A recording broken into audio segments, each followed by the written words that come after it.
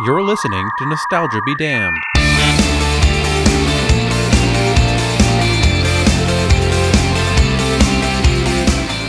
Across the gulf of space, intellects, vast and cool and unsympathetic, regarded our planet with envious eyes. And slowly and surely drew their plans against us.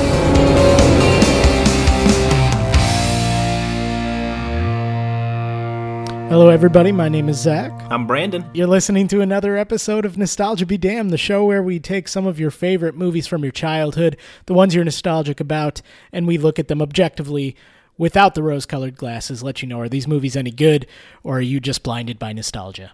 This week we watched 2005's action-adventure sci-fi thriller, War of the Worlds. Pop that top, my friend. Yes, sir. For the annals of history, we are still currently mid-quarantine. And what a film to watch mid-pandemic, Zach. We keep doing this. Why are we doing this to ourselves? Like, with first Flubber, which signals the end of days, and then we watched a movie literally about the end of days. This was not a good idea. Not a good idea at all. Let's get into, I guess, just our backstory with the movie. I was hyped to the tits for this movie. War of the Worlds, I was super psyched. First off, my dad, Tom Cruise, was one of his favorite actors when I was growing up, so I saw all of his shit. Does your dad love Top Gun? Oh my God, does my dad like Top Gun? How could any man, any straight man, not like the volleyball scene? Anyway, dude, what are you talking about? Oh my God, I won't give my thoughts on Top Gun or why we thought it was a good idea to make a second one. With fucking, what's his face of all people? Miles Teller, right? Miles Teller, the most punchable face in movies. Oh boy. But yeah, I was a huge, so, inadvertently passed along, I became a Tom Cruise fan. And this one I truly was, super hyped for. I saw it twice in theaters. And we'll get into the plot later on, but I just want to mention this up front, is that I do remember loving the film, but disliking the ending. Even at this came out 2005, so I would have been 14 years old when I saw this in theaters. Even at that young age, I did not enjoy the ending to this film. Has that changed? Stay tuned. Oh, yeah. I pretty similar experience. Actually, I think I mentioned this last week, or if not to you off air. The first time I saw this movie was my first drive-in movie experience.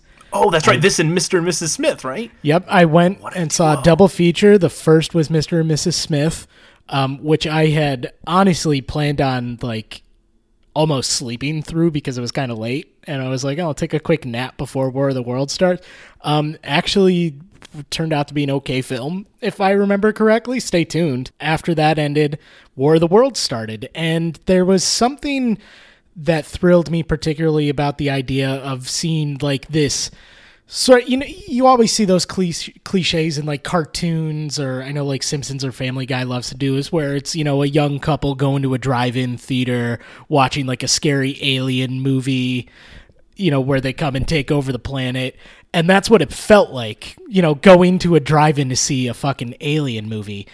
And I didn't really have any expectations of whether or not it was going to be good, but I do remember enjoying it for the most part, but like you, I've never left such a promising experience more disappointed. Also coming from such big Spielberg fans. I know you were a huge fan of some of his earlier works, and me as a kid grew up loving, all the things that he brought to pop culture, especially in that era of the late 80s, early 80s, that whole decade, really, leading up to Jurassic Park in the 90s. And it's, he really is one of the most important filmmakers to our generation and the generation just before us. Mm-hmm. And,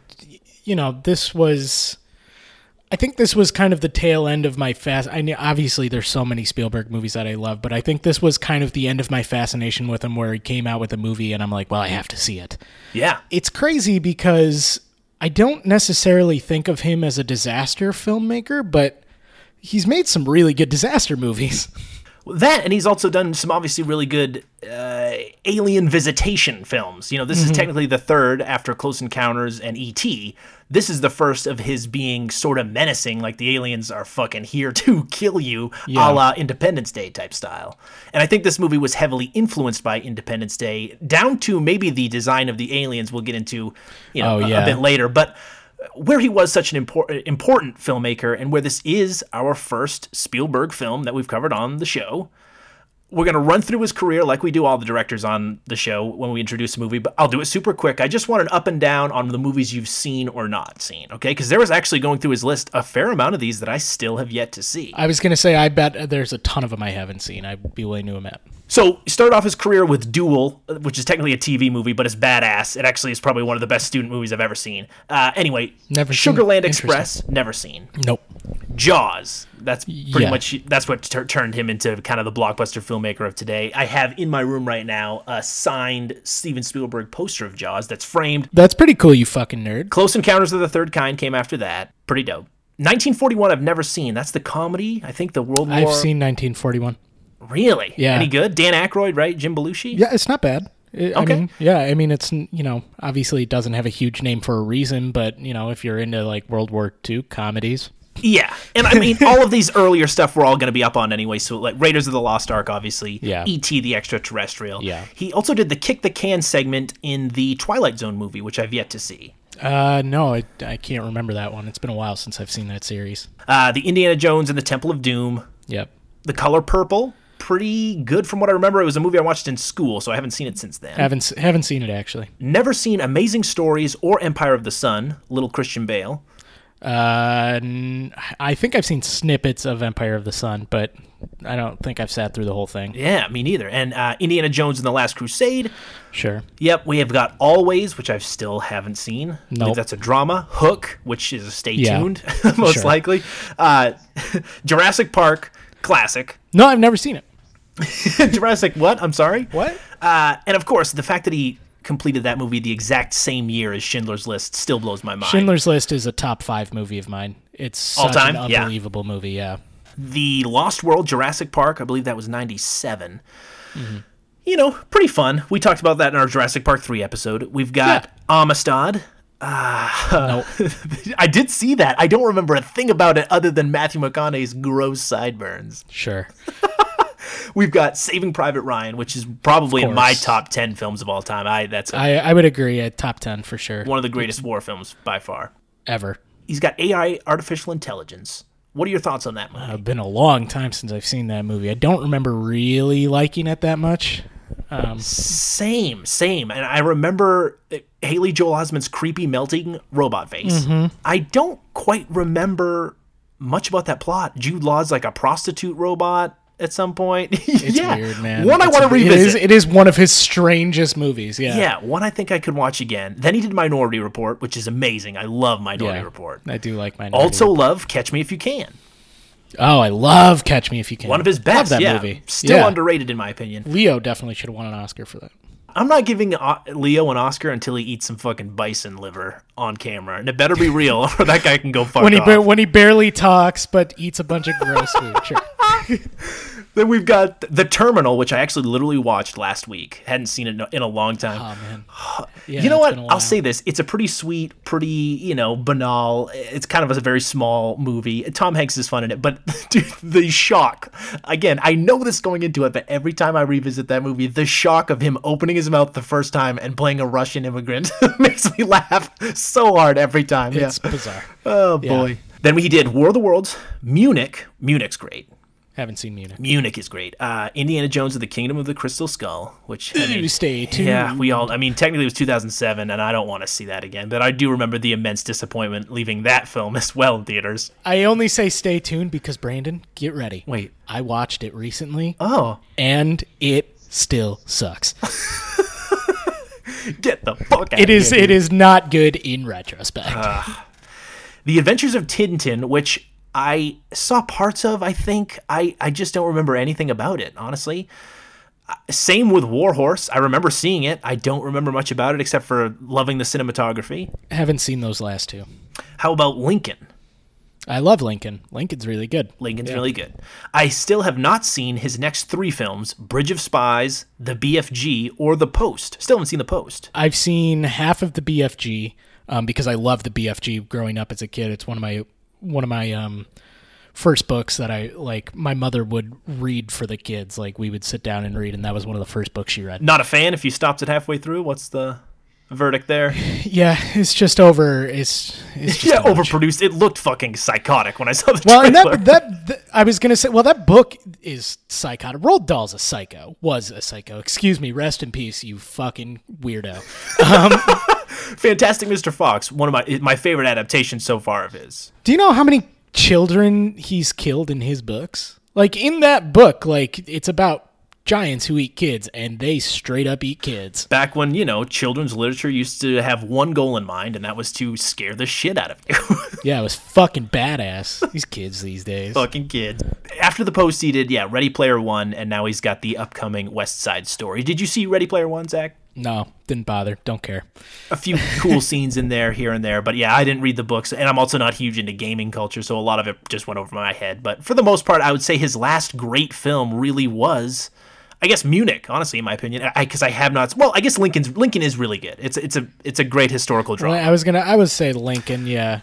And I'm sure, like, say Bridge of Lincoln. Spies and The Post were both nominated for Best Picture. I'm sure they're great. He just hasn't done a movie that's really piqued my interest since this one, honestly. There hasn't been a movie that I saw the trailer for that said Steven Spielberg's name on it as a director that I have been this excited for. I guess we all had Indiana Jones. The Post. I got excited about The Post and still somehow didn't manage to see it. So, there we go.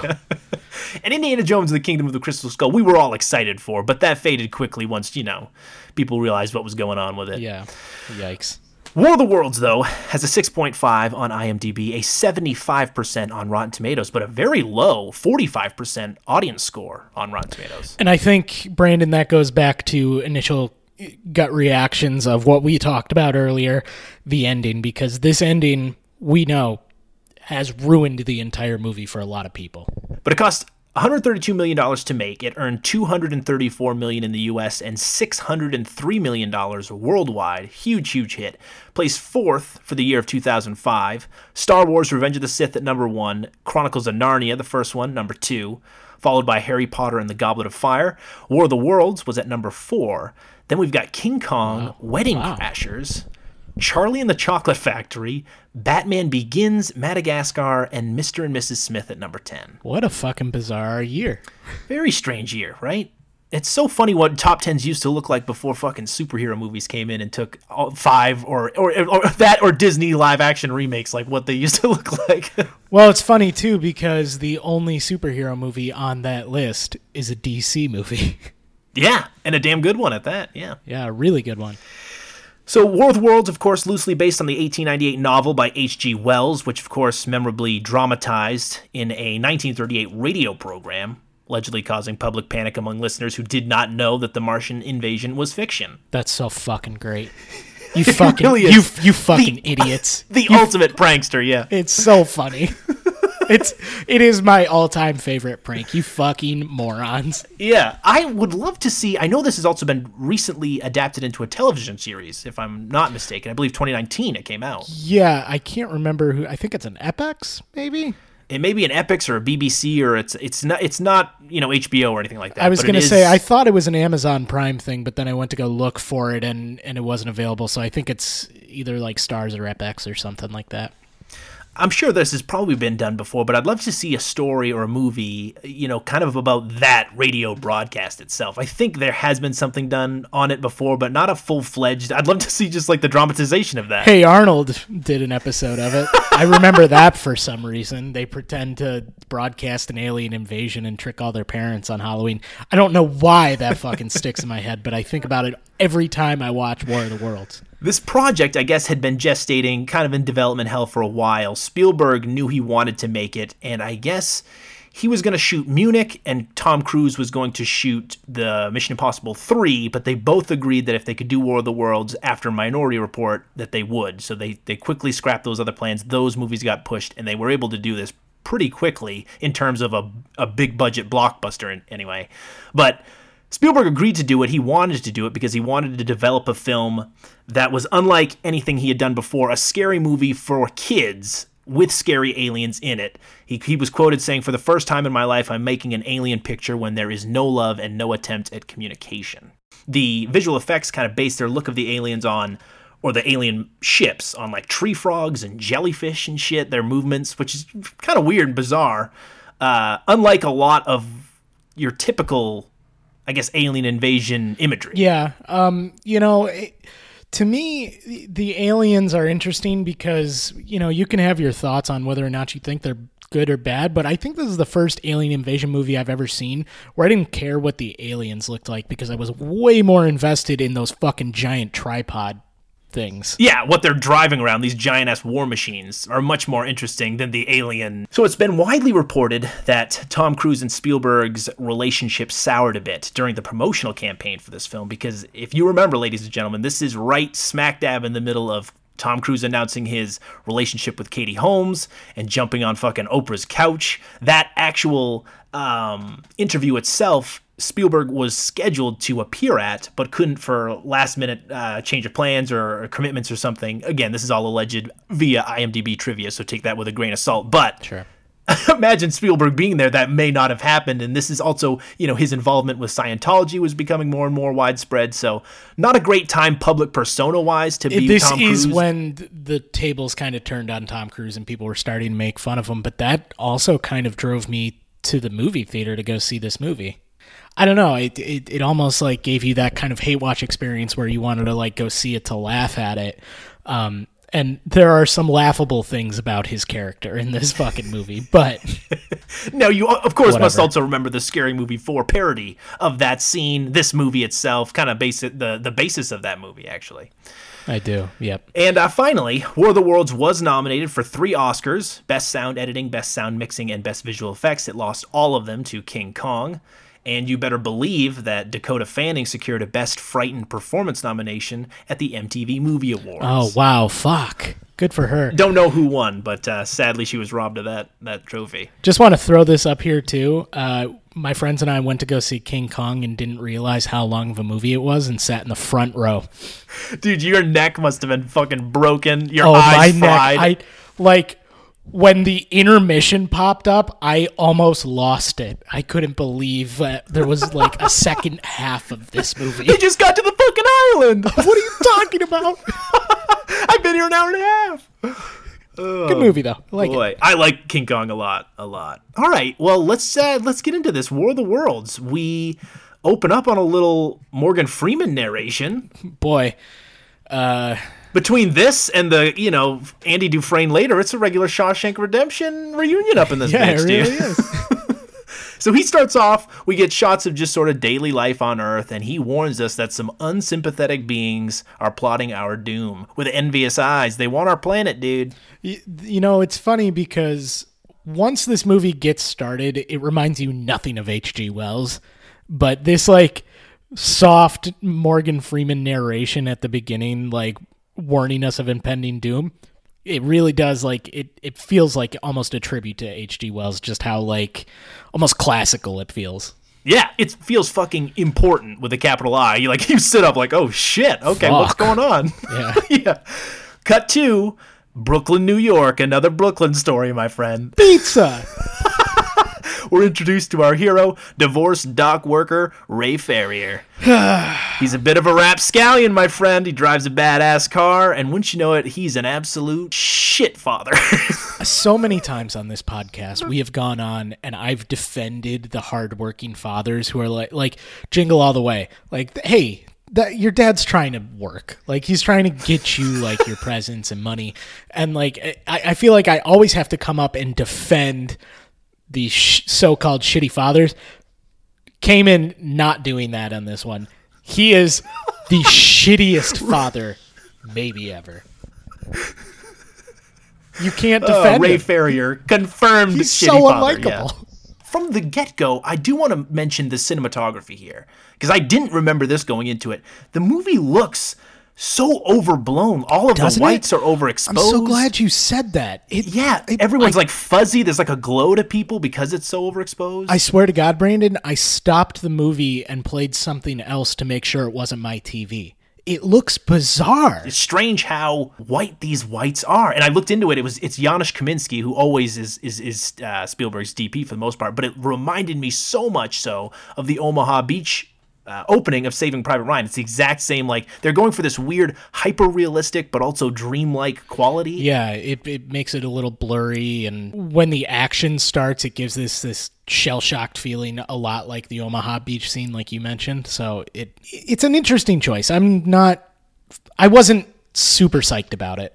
Yeah, the intention is a bit lost on me. I won't say it looks bad. It's just, it is an interesting choice for them to really replicate that sense of war, I guess, just because it's in the title. I don't know. They really kind of stop it once, things really kick into gear. I felt like I noticed it a lot more in these early scenes where, they were just building up to the point where the aliens invade. Am I wrong? Did you notice it later on? No, it's not as prevalent later on, I think, because the rest of the movie is a lot of overcast or at night. And this whole beginning here is just set, bright sunshine day. So I think it stands out a bit more here. But you know what? You may be right, because at the end of the movie, where it is sunny, then I really noticed it. It was like way too overblown. And that one didn't look good. So Ray, confirmed shitty dad. He's late letting his kids inside his house. He was supposed to be back home to pick up his kids. His wife, played by Miranda Otto, she's there with her new husband, anxiously awaiting the arrival so they can head off to her parents' place in Boston. So we get to meet his kids. Fuck, dude. Dragon Ball Evolution himself. There's Robbie, Justin Chatwin. I think this kid also played The Invisible in that movie. He did. From like 2007. Fuck this kid, dude. He's always reminded me of a shitty Billy Joe Armstrong. Yeah, he pretty much. That's exactly what he looks like. And good on you for remembering that Dragon Ball Evolution movie. I'm sure he doesn't want me to. I'm sorry. I'm sure that movie. Did that movie end his career effectively? I haven't seen him since. I don't think I have either. Ugh, poor guy. Bummer. Well, for a while we didn't see this other early 2000s all-star, Dakota Fanning. She plays the 10-year-old daughter Rachel, and I gotta say, she was one of, I wouldn't say a favorite actress because she was younger than me growing up, but I've always found her to be a really good actress, dude. I Am Sam, and she's good. Very good. And when she was a child actress, she felt Culkin-esque. She was everywhere. Yeah, you could not throw a rock without seeing this bitch's face on a poster for Uptown Girls and Dreamer, that horse movie with Kurt Russell. Yep. Her sister, Elle Fanning, I've been enjoying, too, her performances of recent years. So it's a good acting family. Yeah, and she is finally coming back. I've been seeing her pop up here and there. She was just in, like, Tarantino's, Once Upon a Time in Hollywood, and it's good to see her back. Anyway, I wouldn't say I enjoy her character because she's just, kind of a bratty 10-year-old, but she's delivering a fucking solid performance here. Yeah, especially for... How old did you say she was in this? Like 10? She's playing 10, and she must not 10. be much older than that if she is at all. So yeah, but the kids do suck. Like, to Ray's credit, he's a shitty father. Kids suck. The kids do suck, and his place is a bit messy because you can tell, a confirmed bachelor, and he immediately wants to go to bed as soon as his kids get home. I thought it was because he had to work early the next day, but he's up the next day, and there is no work. So he's just like, thanks for coming. I'm going to bed. But Ray wants a catch with his son. And guess how at odds these guys are, dude? How can you tell? Oh, because Brandon, one of them, he's got a fucking Yankees hat on. Go Yankees, obviously. Yeah, Ray, obviously, he's a dock worker. He's a Yankees fan. Fucking go Yankees. Jeter's fucking great. And but he's got a fucking Boston hat on. He's got a fucking Sox hat on, dude. Oh, fuck. Shit.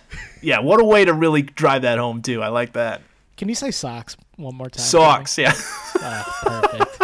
You're from New England. Right, yeah, exactly. But he can't be bothered to cook them food that night, makes them order out, hates hummus the next morning, gets up and eating like raw. He's like, what is this? I asked you to order food. Like, holy shit, dude. What a confusing fucking time. The time period in between when he gets his kids dropped off until when he wakes up. Like, how long did he sleep? Yeah, what are these kids doing? He wakes up and his son is missing. He's taking his car. Fucking awesome. And this whole time, there have been a few news stories about some impending magnetic storms. So everyone's outside. I did notice. I thought so. Amy Ryan is his next door neighbor. Just a few years before Gone Baby Gone, and she's never seen again.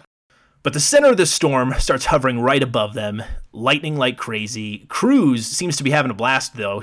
Dakota Fanning keeps begging him to go inside. He's like, no, sit here and watch this goddamn hurricane or earthquake, whatever's happening. It's clearly a natural disaster. Pulls her closer and a little tighter. He's Don't like, be a bitch. Come on, let's watch. You're fucking blowing this for me. But lightning keeps striking the same spot again and again, and everything seems to shut off. disrupts electricity entirely. Phones stop working, cars stop working, even Ray's watch stops ticking. So Robbie finally returns home. The car's missing somewhere because it just shut down. And Ray heads out to join a crowd trying to figure out what the fuck is going on. So people start gathering around this intersection where the lightning hit repeatedly.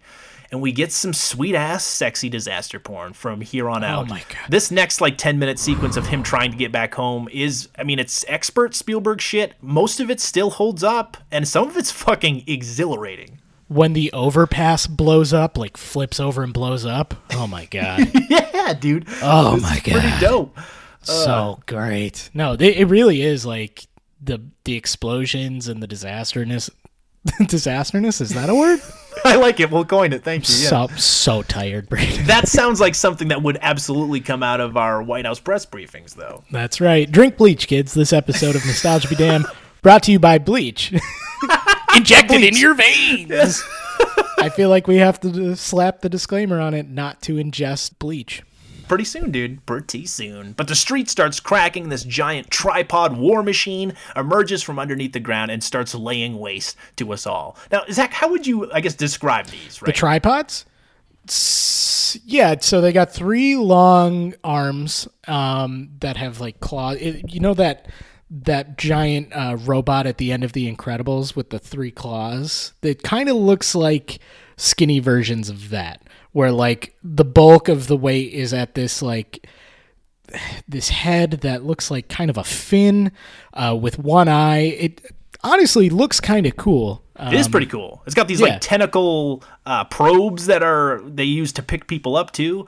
So we'll mention this in the beginning, how they dispatch of people, because it confuses me later on what their ultimate plan is, I guess. I had to look it up, Brandon, because I genuinely couldn't figure it out. Because right now, at first everyone's very startled, very confused as buildings and shit are collapsing around them. Then these things just start killing everyone. They're shooting this ray, this looks like this beam of light that just disintegrates people into dust. I think what it does, and there's no point in digging into the sci-fi of this, but I think it dehydrates them so much that they turn into a plume of dust. Yeah. Because they just kind of you see their face just turn, to ash. Yeah, Endgame style, and then their clothes are still left behind.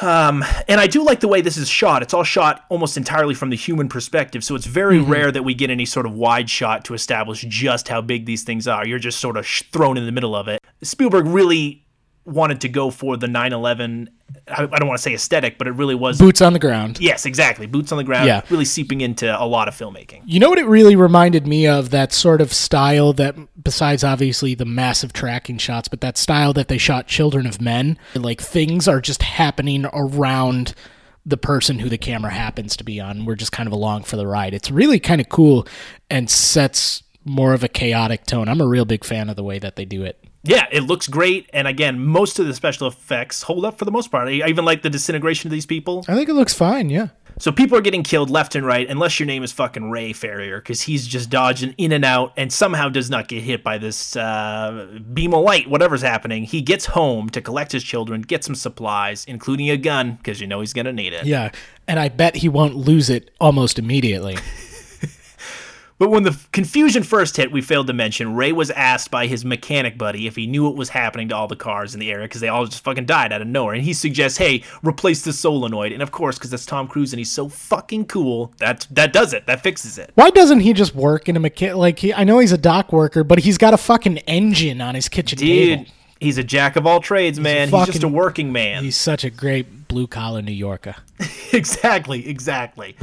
So in the midst of the carnage, Ray and his kids, they wind up stealing that said van and head off. The mechanic guy dies immediately, and Dakota Fanning, meanwhile, as all this shit's happening, is delivering a fucking powerhouse performance in the backseat of this van. She's great.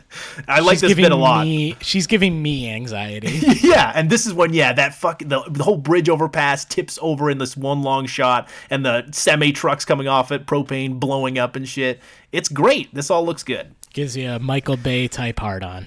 So the interstate lined with people and cars, obviously, that are all broken down. Their plan is to drive to Marianne, that's Tom Cruise's ex-wife, their mother's empty home in New Jersey. So they get there, they're still gone because they're in Boston, you idiots. Fucking morons. But they spend the night here. To further prove what a terrible dad is, he attempts to make them peanut butter and jelly sandwiches, unbeknownst to him that his daughter's been allergic to peanut butter from birth. And you know what really irritates me about this scene, Brandon? You know they're in a house with like a fully stocked fridge. Why didn't he just find something else? No, because you specifically told his son, by the way, as they were leaving, hey, get supplies, get some food and stuff. And all he brought are fucking condiments. He's got like ketchup, barbecue sauce. He's like, hey, thanks a lot. He's like, hey, Dad, this was all that was in your fridge. This was all that was in your fridge. By the way, what is this fucking goopy ass peanut butter? I see this all the time in shows and movies. It's not real. Watery, runny peanut butter. Where have you ever found peanut butter like that, Brandon? I think it's supposed to be maybe the organic, highfalutin peanut butter, but get that away from me. Excuse me. Jif or bust. Excuse me. Yes. Get out of here. Oh, goodness gracious. So they decide to sleep in the basement, and that night there appears to be another lightning storm of sorts, but they wake up the next morning to realize it was actually this enormous explosion and a fucking Boeing 747 has crashed into the neighborhood. They still, by the way, have the set piece to this at the Universal Studios store in California. I saw it last year, actually. They still have it all like, cool. Yeah, the broken plane and shit. It looks pretty dope. Yeah.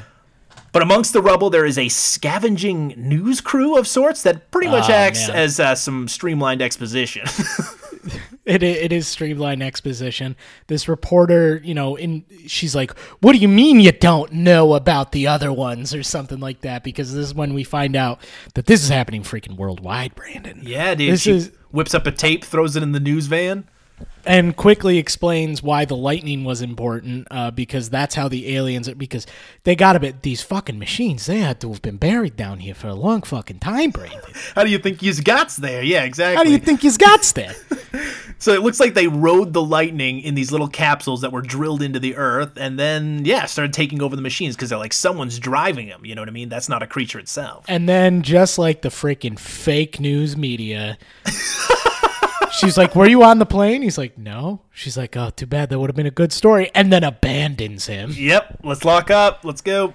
It would have been a good story. Fuck off, man. And yeah, man, there is a ton of them. This is all happening all over the globe. So our family decides, let's head to Boston. Meanwhile, Robbie is talking all this sorts of shit like we should go back there and kill them and kill one of those things, get back at them. Where is this coming from, first of all? Yeah, what the fuck? This is my... Once it takes a turn close to the third act where I just lose... It's where the movie loses me. But here I think they're trying to set all these breadcrumbs up that he would want to help out and be a soldier, but I really hate the way this movie goes with his character. I think it's... and I hate to keep using this fucking reference because it's a tough thing to keep comparing it to, but it does remind you of that 9/11 post-patriotism that we had. Oh, sure, yeah, you got to fight. For your that country, immediate, you see, like when the Twin Towers fell, we had 1 million people fucking signing up for the military, and I feel like that's probably what he's going for because Robbie just saw his parents' home fucking blow up by an airplane. He's watching people die. That he's been displaced. He wants to fucking fight back. It's that sort of like fight or flight. And he's choosing to fight. Yeah, dude. Rock, flag, and eagle. Rock, flag, and eagle. So Rachel has to piss. They stop at this farm. And I do like to see this imagery here where she goes by this river and there's just it's filled with bodies. It's pretty startling. And then a military convoy passes by and Robbie is begging them to take him on. Like, you've got room in this car. You've got room. Let me on. Let me fight with you. And the soldiers are Fuck you, just Robbie. kind of looking at him like, what the fuck is your problem? Yeah, get out of the way, dude. Fuck out of here. And then Dakota Fanning gives him the fucking... Oh, man, they really just try and drive home how much they hate each other. She's like, Robbie, if you go, who's going to take care of me? And Tom Cruise is standing right there. Yeah, with his dick in his hand, like, whoa. It's a good question. He sucks, but, like, fuck. Because Robbie also tells him, like, your plan is to bring us to Boston so you can, let's admit it, just drop us off there and then care about yourself again. He's also not wrong. You're not wrong, Robbie. You're not wrong. Good. Very astute, Robbie. You've got what it takes to be a soldier after all. But we should just let you go. That night they drive through a crowd of displaced wandering Americans who at that point see a working car in the rain, all of whom start realizing, you know what, I want that fucking van. This scene hit home. Right, in the dude. current We are times right now. we are a few press conferences away from this being a Oh reality. my god! It's funny because I used to watch movies like this and be like, I'd like to believe that maybe people wouldn't react in this way if, and now I can't fucking buy toilet paper for the next 3 months. And you know what? God damn it. Spielberg hit it on the fucking head, Yep, man. we're all arming you up. Give people a chance to be like, you give people a chance to be like this and they'll fucking do it. And we're all proven, whoever's got the gun has the power, because Tom Cruise luckily has that gun, but that doesn't stop this crowd from... There's one guy who, they throw a rock through the windshield, and he uses his bare hands to pry apart the glass windshield. I'm like, holy shit, that guy wants in. Wrist miss. But somehow, they manage to escape. Everyone gets out of the car. One guy does, using a gun, threatens to take the car. He gets in the car, and then some other guy grabs Tom Cruise's gun and shoots him in the background as they're all, watching. They just keep shooting each other, trading off, nope, now I got the car. Oh, my gosh. It's a real Dawn of the Dead sequence, I don't know why I gave that accent, by the way. That was stupid. They move out on foot. They get a bit of fake news gab here as well. With all these people walking aimlessly, they're all sharing different information about what's supposedly really going on and who has a vaccine and all this stuff. And it's Again, oh this boy. is just the whole middle part of this. Yeah, the whole middle part of this movie is really when I started to fall apart a little bit. So they get to that ferry, they plan to cross the Hudson River, only to be surrounded by several tripods. They begin massacring, abducting refugees. I'm curious what you think of that horn sound effect that they make, because That siren sound, oh man, it gives me goosebumps when I hear it. It is kind of chilling when you hear that sound and they all turn around and there's just one fucking alien machine looking at them. It's oh fuck. It's like turning around and seeing the fucking Spinosaurus, Jurassic Park 3. Classic reference. What do you mean? Don't you mean the Indoraptor, bro, from Fallen Kingdom? Fuck, sorry. My favorite movies. We get a bit of Titanic here, where everyone's rushing to get on the boat, and the the ramp's heading up. People are falling off. Then eventually, the whole ferry's tipped over.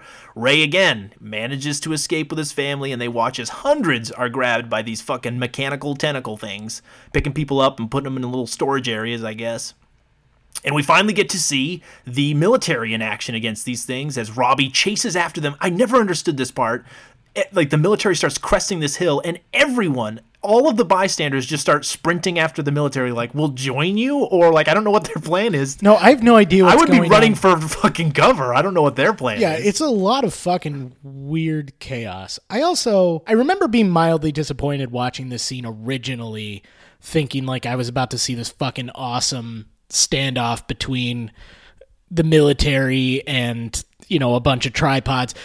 To Steven Spielberg's credit, he keeps this a very human movie because you do not get to see that. No, instead we follow, Tom Cruise is there. He's on top of his son, begging him to stay. And I guess this, I think Spielberg's going for this sort of metaphorical letting your kids go shit. Because there's literally, he's grabbing onto his legs as he has to claw his way away from his dad. I want to go, Dad. But he has no gun, no anything. Yeah, as his other child is being fucking... abducted almost by these. Yeah, I don't understand the Robbie thing either. And what makes him think that he's just gonna run up to the military and be like, I want to fight, and they're like, okay, kid, grab a gun. Exactly. What the fuck, man? You're in. And it's really this moment right here, when once he leaves, and again, I wasn't a fan of Robbie. I just feel like the movie then takes this weird turn that it never quite recovers from. However, I will say the next 20 minutes, despite being a pointless endeavor, I will say are kind of entertaining.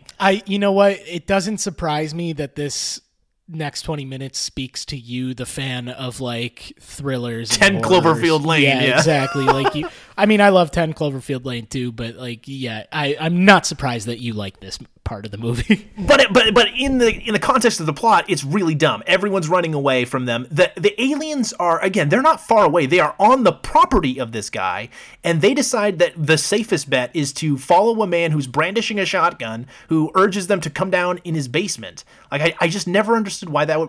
I want to get as far away from these fucking things as possible, not reside in the farmhouse nearby. All I can think, because I also was confused by this, all I can think is that this is probably a plot point in the book. That's true. And I've never read the book. Yeah, neither have so I. I don't know. Again, if anybody has. Yeah. We're useless pieces of shit. Yeah, let us know because we're fucking illiterate pieces of shit. Well, Yeah. Brandon, but Yeah, one more so than the other. yeah, but, I can read. Brandon, you know. But we meet Harlan, played by Tim Robbins, Andy Dufresne himself, and, he explains kind of what he believes to be happening, that the tripods were buried here long before people were ever here, and this is no more than a war between man and maggots. It's an extermination. to me, this drags on a little bit. I know you like this 20-minute. To me, it's like, because it is kind of dumb that they would be in this situation anyway, but it just kind of drags on for me. It's a lot of Tim, like, it feels like he's almost improvising. I'm sure he's not, but it almost feels like they're just like, okay, Tim, go.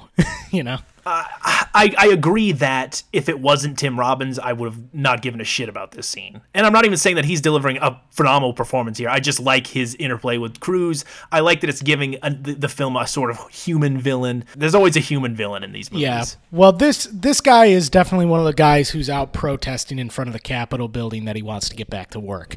But Absolutely, yeah. Yep. or excuse me, that he wants to get a haircut. He explains all his thoughts on it, and that at one point they need to fight back. They need to freaking go out there and fight back, and it's pretty obvious he's fucking crazy.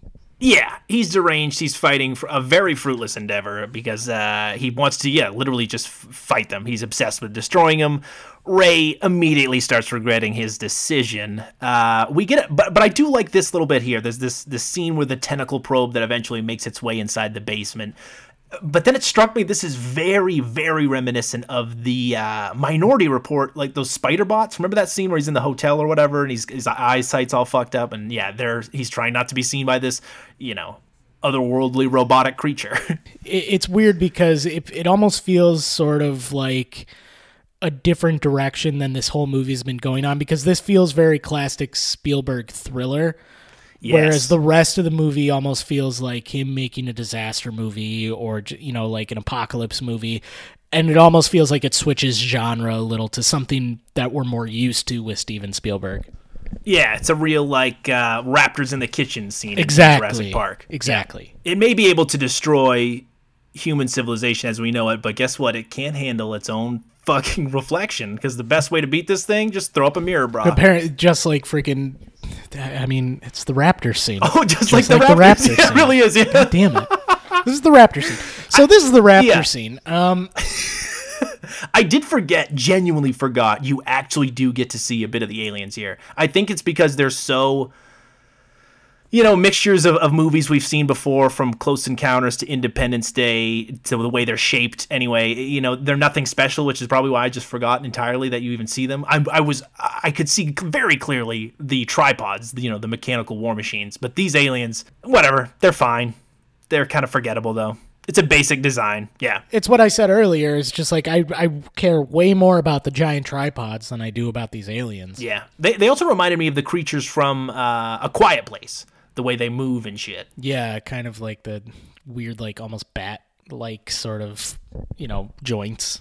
Yeah, the weird joints, and I think they only have like one leg in the back. That I don't know. It's an interesting enough design. It just seems as though we've seen that kind of played out in this genre before. But I don't know if it played better back when we were younger, but right now it just feels like, okay, like whatever, I don't care. But Tom Cruise, Tim Robbins, they get into this silent fight this whole time over a shotgun because Tim wants to try shooting him. Then he realizes, you know what? I guess we're on the wrong page. Aliens, meanwhile, this whole time are studying photographs. This made me laugh out loud. Like, what are they doing? The way they're grabbing these like pictures and shit and like looking at them. I don't know. It's real goofy. I don't know, man. The aliens are weird. But they head out when they hear this loud-ass, alien warship siren sound, and they realize that the aliens are cultivating this weird red-colored weed-like vegetation across the farmland, all across the landscape that's very quickly spreading. And I guess we're meant to believe that they're modifying Earth to make it more like their home planet. Yeah, you must have read the exact same thing I did, because I had to look it up. I'm like, why are they bothering? They were killing everybody before. And we find out a bit more strange information about this. Harlan suffers this mental breakdown upon witnessing what the tripods appear to be doing, which is harvesting human blood. Because they're just stabbing into people with these spear things, sucking up their blood through the tentacles, and then it looks like they're spraying it all over the ground to then grow this weird-ass vegetation. Fertilizing the ground. Yeah, with the blood, which led me to believe, like, the heat ray thing in the beginning, did they absorb their nutrients into that somehow? Because it looked like they were just laying waste to people. I didn't see any blood transfer. I don't know. And if so, why did they do that? Why wouldn't they just grab everyone right then and fucking start squeezing them dry of their, freshly squeezed human? Yeah, I don't know why it's taken like several days for them to start doing this when like they went the first like 3 days not doing this. I don't know. The movie doesn't deem it that important to go into it, so I guess we shouldn't either, but like it's a cool image. Like, it is weird though. Yeah, it's super weird. It looks cool because there's fucking like puddles of blood everywhere and everything's all this weird red, gross, weed looking shit. But again, I don't quite understand what's going on, but a good Wikipedia summary got me in the right direction. Me too. I had to look it up. I'm like, why are they bothering? That is so confusing. But Tom Cruise realizes he's got to kill Tim Robbins because he's got to protect his family. So he blindfolds his daughter, tells her not to look no matter what she hears, and he fucking kills him behind closed doors. This poor kid. Ray is then forced to axe a tentacle probe. When Rachel wakes up to one staring at her, she winds up running away and is abducted by a nearby tripod. And Ray winds up joining her after picking up a belt of grenades from an abandoned military vehicle. I didn't really realize it until the next scene, obviously, but this is technically the climax of the film. It is, yeah. It's super weird because you expect there to be this big brawl with the military, and that just doesn't come. Doesn't happen. What happens is like he picked up some grenades from like a dead soldier or something. I can't remember. The military vehicle, yeah. There was an abandoned. Yeah, that's right. And so while he's like in the cage, the aliens pick him for, I guess, fertilizing, and he ends up like somehow getting, with the help of everybody else in the cage, getting grenades stuck inside the tripod and blows it the fuck up. Yeah, and how would you say he gets picked up? What did that look like to you? A tentacle comes through what can only be described, Brandon, as an anus. Thank you. Yep. And yeah, it's a butthole. So this tentacle comes through, a butthole and picks up Tom Cruise and brings him back through the butthole, but the other humans pull him back out of the butthole, but he leaves the grenades inside the butthole and blows it up. Butthole.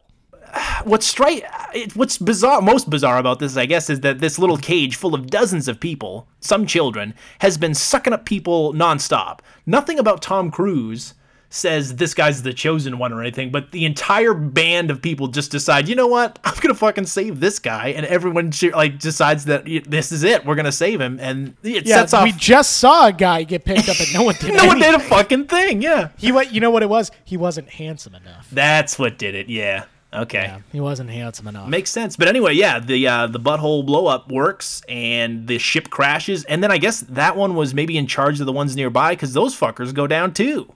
Do they? Don't they? What happens to them? I don't know. I don't remember. I'm pretty sure. No, I'm pretty sure that one blew up, and then the other ones either went away or because they're surrounded by an army of those fucking tripods after the war. But anyway, they're gone. I don't know what happens. No one gives a shit. So we finally made it to freaking Boston. Yes, we made it to Boston.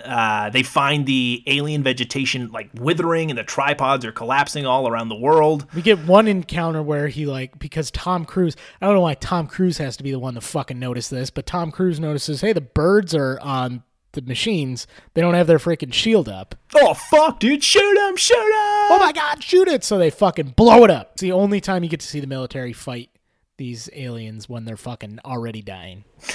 We get to see finally inside one of these little pods. It's filled with a ton of Tang, some orange goo juice or whatever, and butthole juice.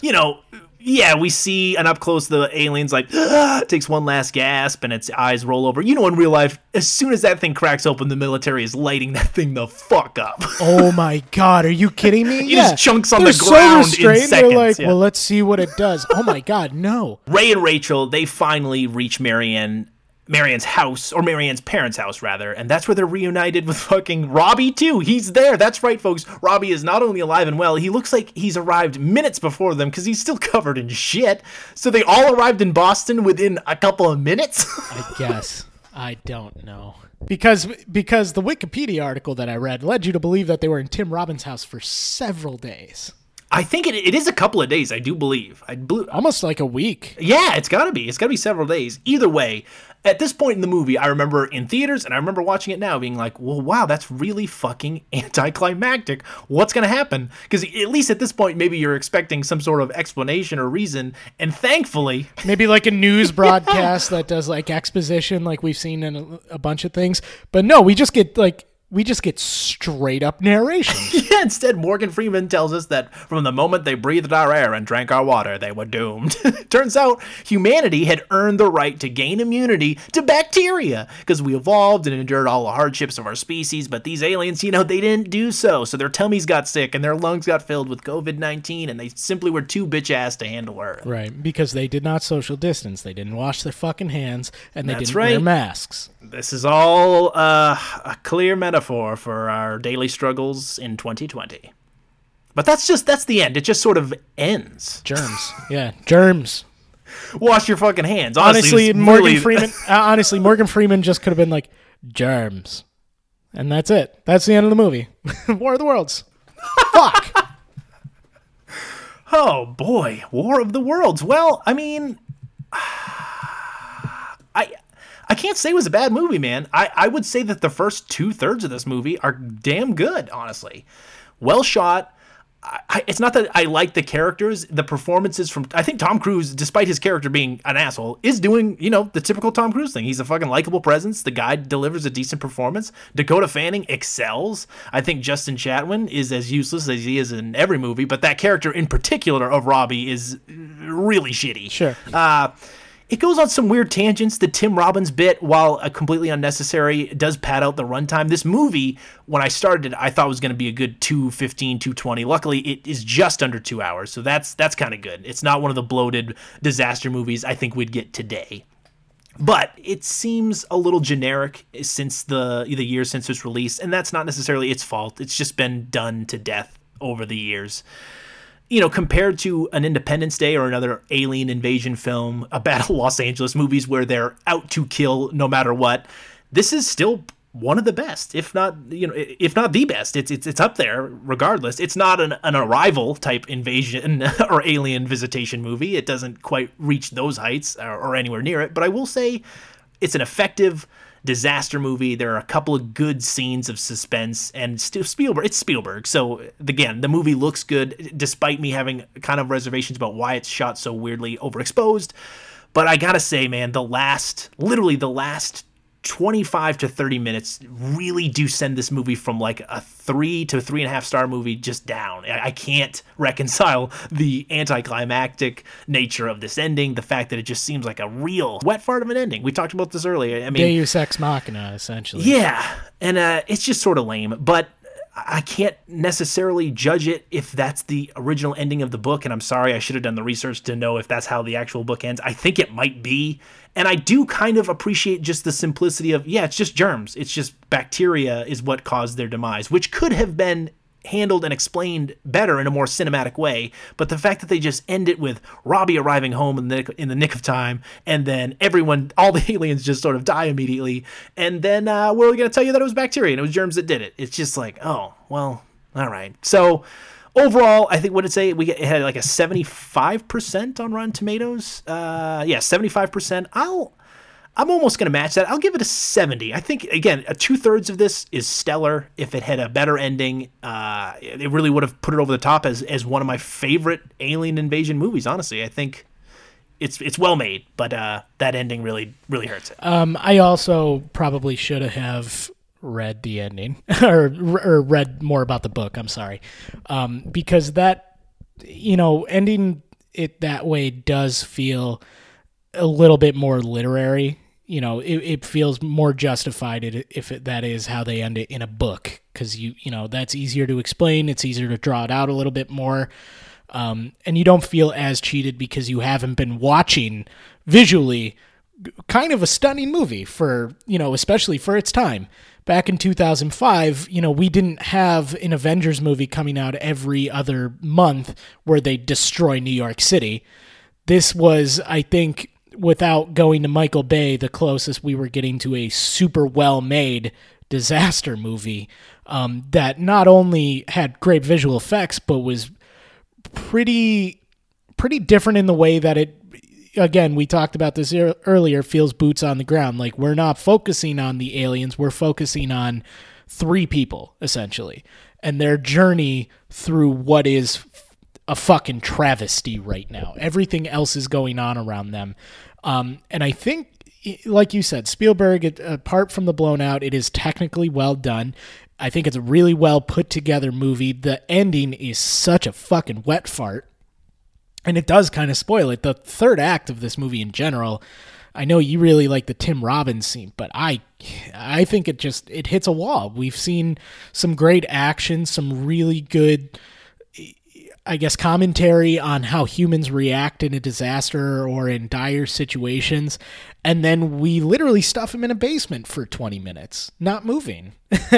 and, you know, we lose all sense of what's going on around us when the whole point of this movie has been to show us what is going on in the world through the eyes of these people. And the minute you take them out of that world, I think it slows down the whole pace of the movie and really kills any sort of momentum that it had. I mean, other than that, yeah, it's a good movie. I don't, say what you will about Tom Cruise. He's fine. The character sucks, but he's fine. Dakota Fanning's great. Fuck Robbie. Terrible lead protagonist if he was the lead character. Thankfully, he's the terrible, side character. Yeah, he really would. I mean, the father, it is justified to hate the father, but you're also, let's look in a mirror.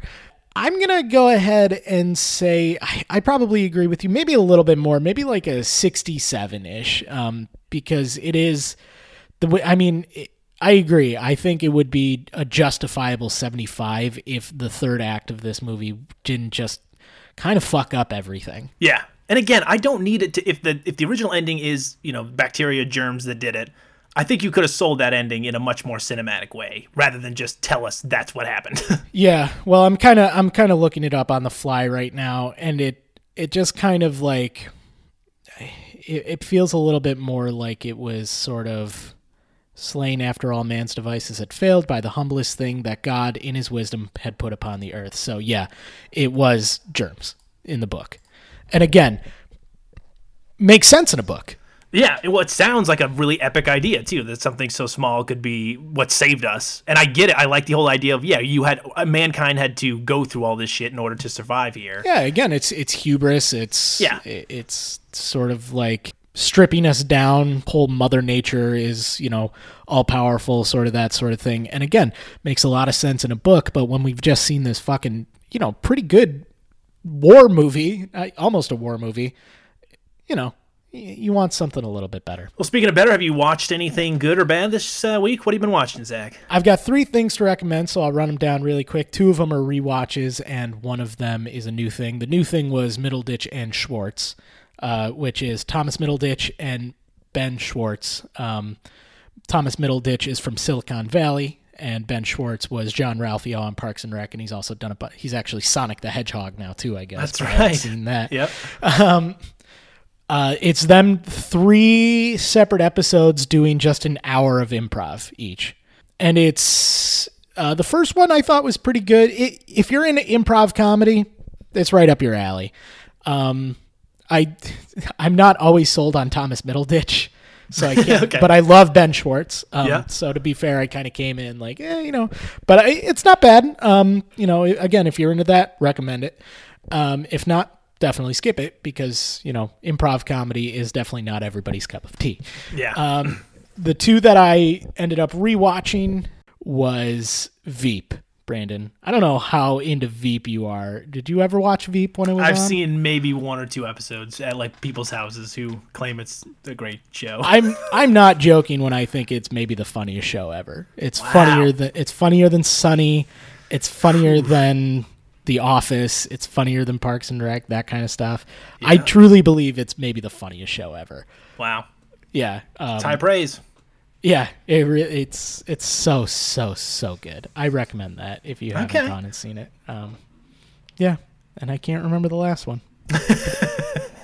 Well, maybe you'll remember as I'm going through here. I got through VFW, which was a kind of an independent, almost like a grindhousey movie where these old veterans hold up in a bar or fighting off these like mutant drug addicts who are in there to get their drug fix. Oh, did you just remember? What was remembered it?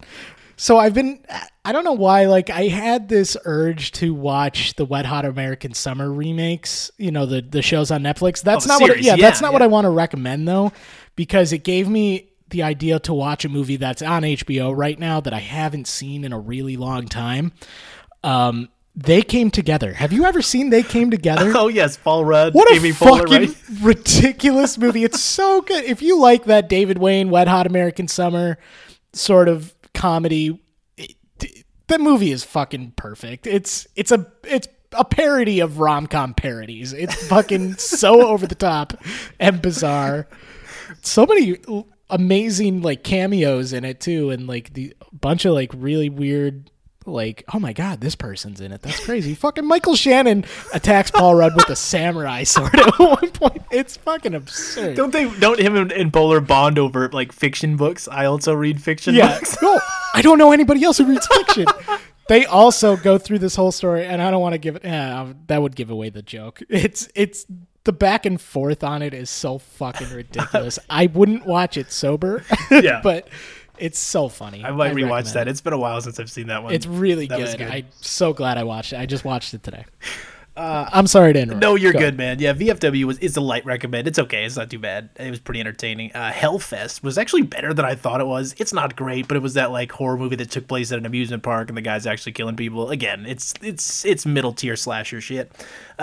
Watched Bad Education last night, actually. That's the HBO original movie. Hugh Jackman about the biggest kind of public school embezzlement scandal. Dude, pretty solid. Really good. Took some quirky, interesting turns. The guy who made that movie directed Thoroughbreds, which was from a couple years back that I really enjoyed. And then the last one that I'll recommend is Waco. Just finished that today. It's on Netflix now. Speaking of Michael Shannon, love the guy. Taylor Kitsch also doing a pretty solid job. Nice. Cool. But yeah, I think that's all I got, bud. You want to be the person to unveil next week's movie out of the shame and anger grit between your teeth? Yeah. I mean, look, I know it's a tough time for everybody. I know it's a tough time for you. It's a tough time for me. We keep doing these movies where we keep running the risk of just like, this is going to make me feel bad about myself. So we're going to do a movie you've been begging for since it started. Finally, we're watching Stuart Little. Yes, dude. 1999. M. Night Shyamalan's Stuart. M. Night Shyamalan's Michael J. Fox, Jonathan Lipnicki. House. Dr. House. Yeah, and Thelma Stuart or Little. Louise. I can't remember which one she played. Can't remember but either. I'm pumped, man. I am pumped. I know you are, and I just... Hey, at least you'll be able to see my smiling face next week, when we chat about it. I'm sure it's going to bring a little warmth to your heart, maybe. Nathan Lane, Steve Zahn as a I cat. do like Nathan Lane, and I like Steve Zahn. Yeah, I was going to say, who doesn't like Steve Zahn? Hey. Come on, dude. The man starred in Sahara, your favorite movie. That's right. Yeah, you nailed me. You got me. Checkmate. Yeah, we'll watch it. Have you ever read the book? Yes, I have, actually. I don't remember it much, but I think, honestly, the movie got me interested in the book, if you get my drift. Oh, wow. The last time I saw this movie, Brandon, it was entirely in Spanish. What? Did you watch this in a Spanish class, or was it a DVD accident? Find out next week. Ooh, nice hook. Good. That's a fucking teaser. Nice, dude, I'm good yeah. at podcasting. I'll be waiting with bated breath myself.